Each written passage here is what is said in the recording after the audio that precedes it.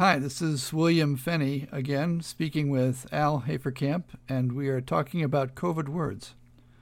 This week, or this episode, we're going to talk about the word susceptible. Yeah, this word came to me in discussions with people about people we knew and what the likelihood of their being in danger from this is. So susceptible was the word that jumped out.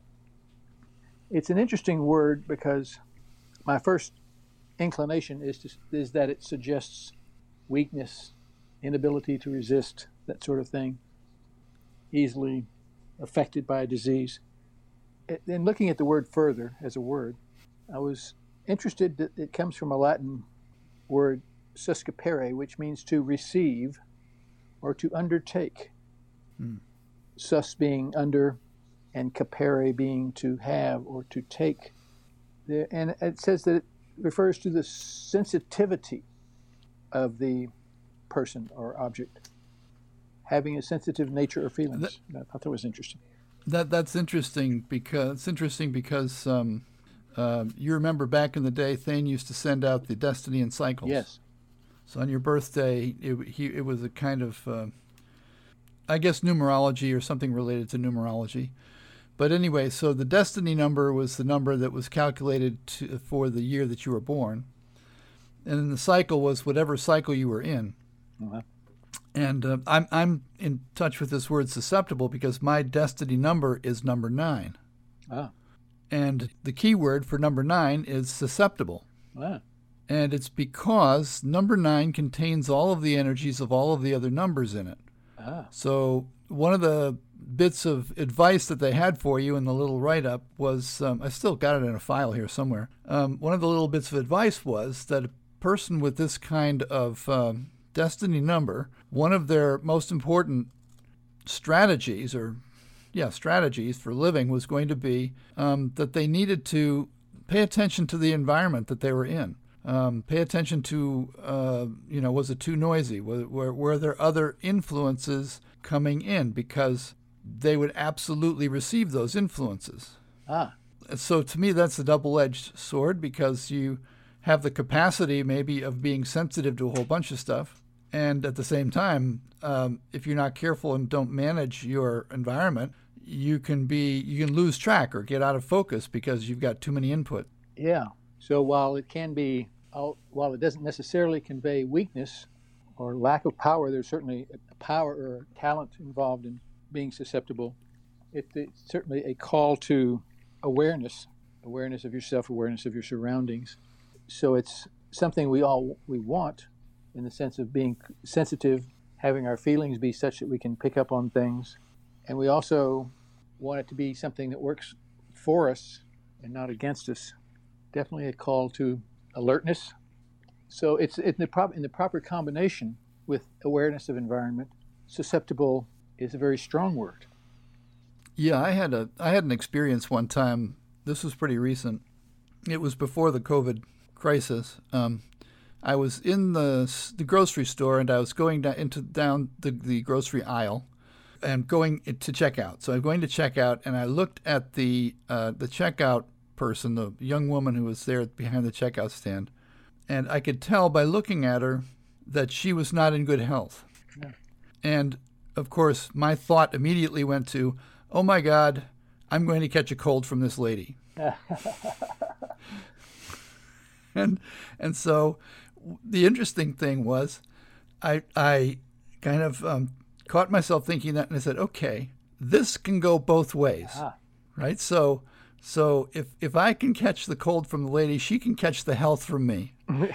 So I went through the checkout counter, and it was like I made a I don't know how to describe it, but there was some kind of interior action where I just was pushing out, not consciously. I wasn't making any efforts or anything. It was an attitude shift. I just had made an attitude shift, and I was decided to kind of send out this wholeness, this complete integrity of beingness, just push it out there. And, I got through the whole thing, and I could tell that she was better. It was very interesting. It's not like a healing, but her energy was totally different.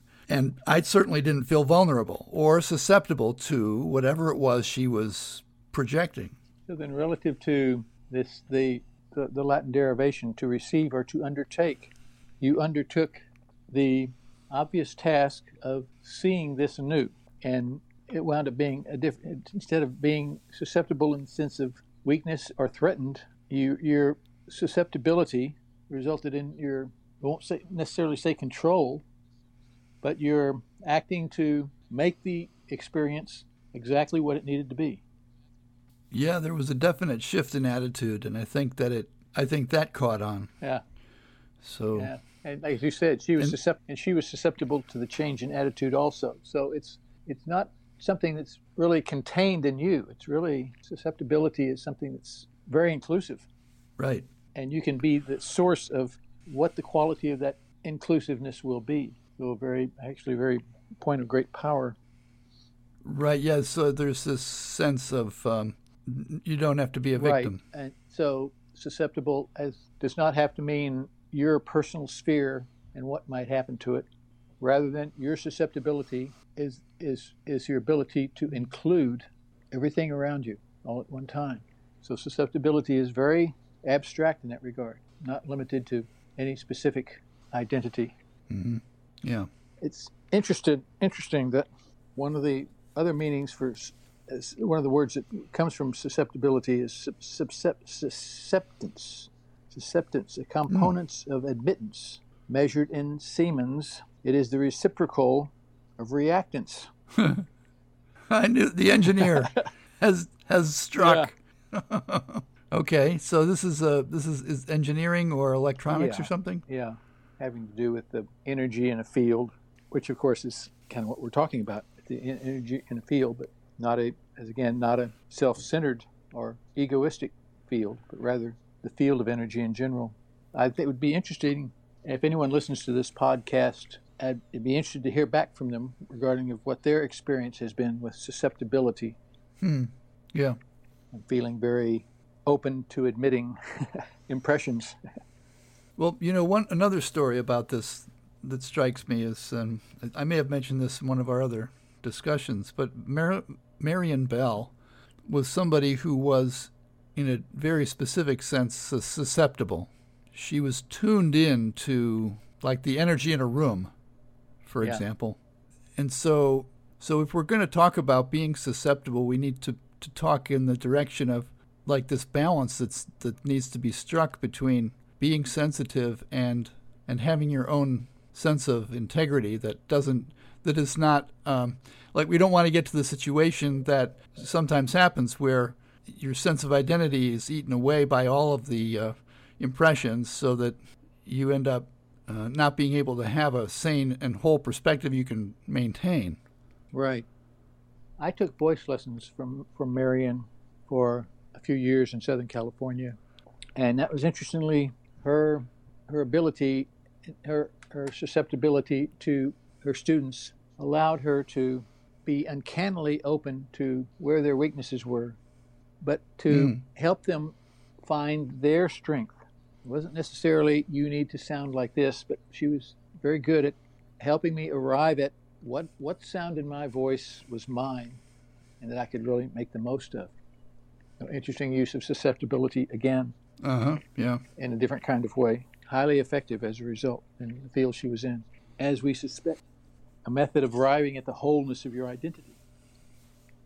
Yeah, well, it certainly is true. If you undertake to explore what beingness is, you find an identity that is very large, and yet it does not negate who you are. Yes, and to the extent that you are susceptible, and to the extent that you allow your beingness to have its way with you, you become an expression of beingness as everything is, but you become an expression of beingness that is self-realized. And you're able to be an expression of beingness, not a misinterpretation of it. Mm-hmm.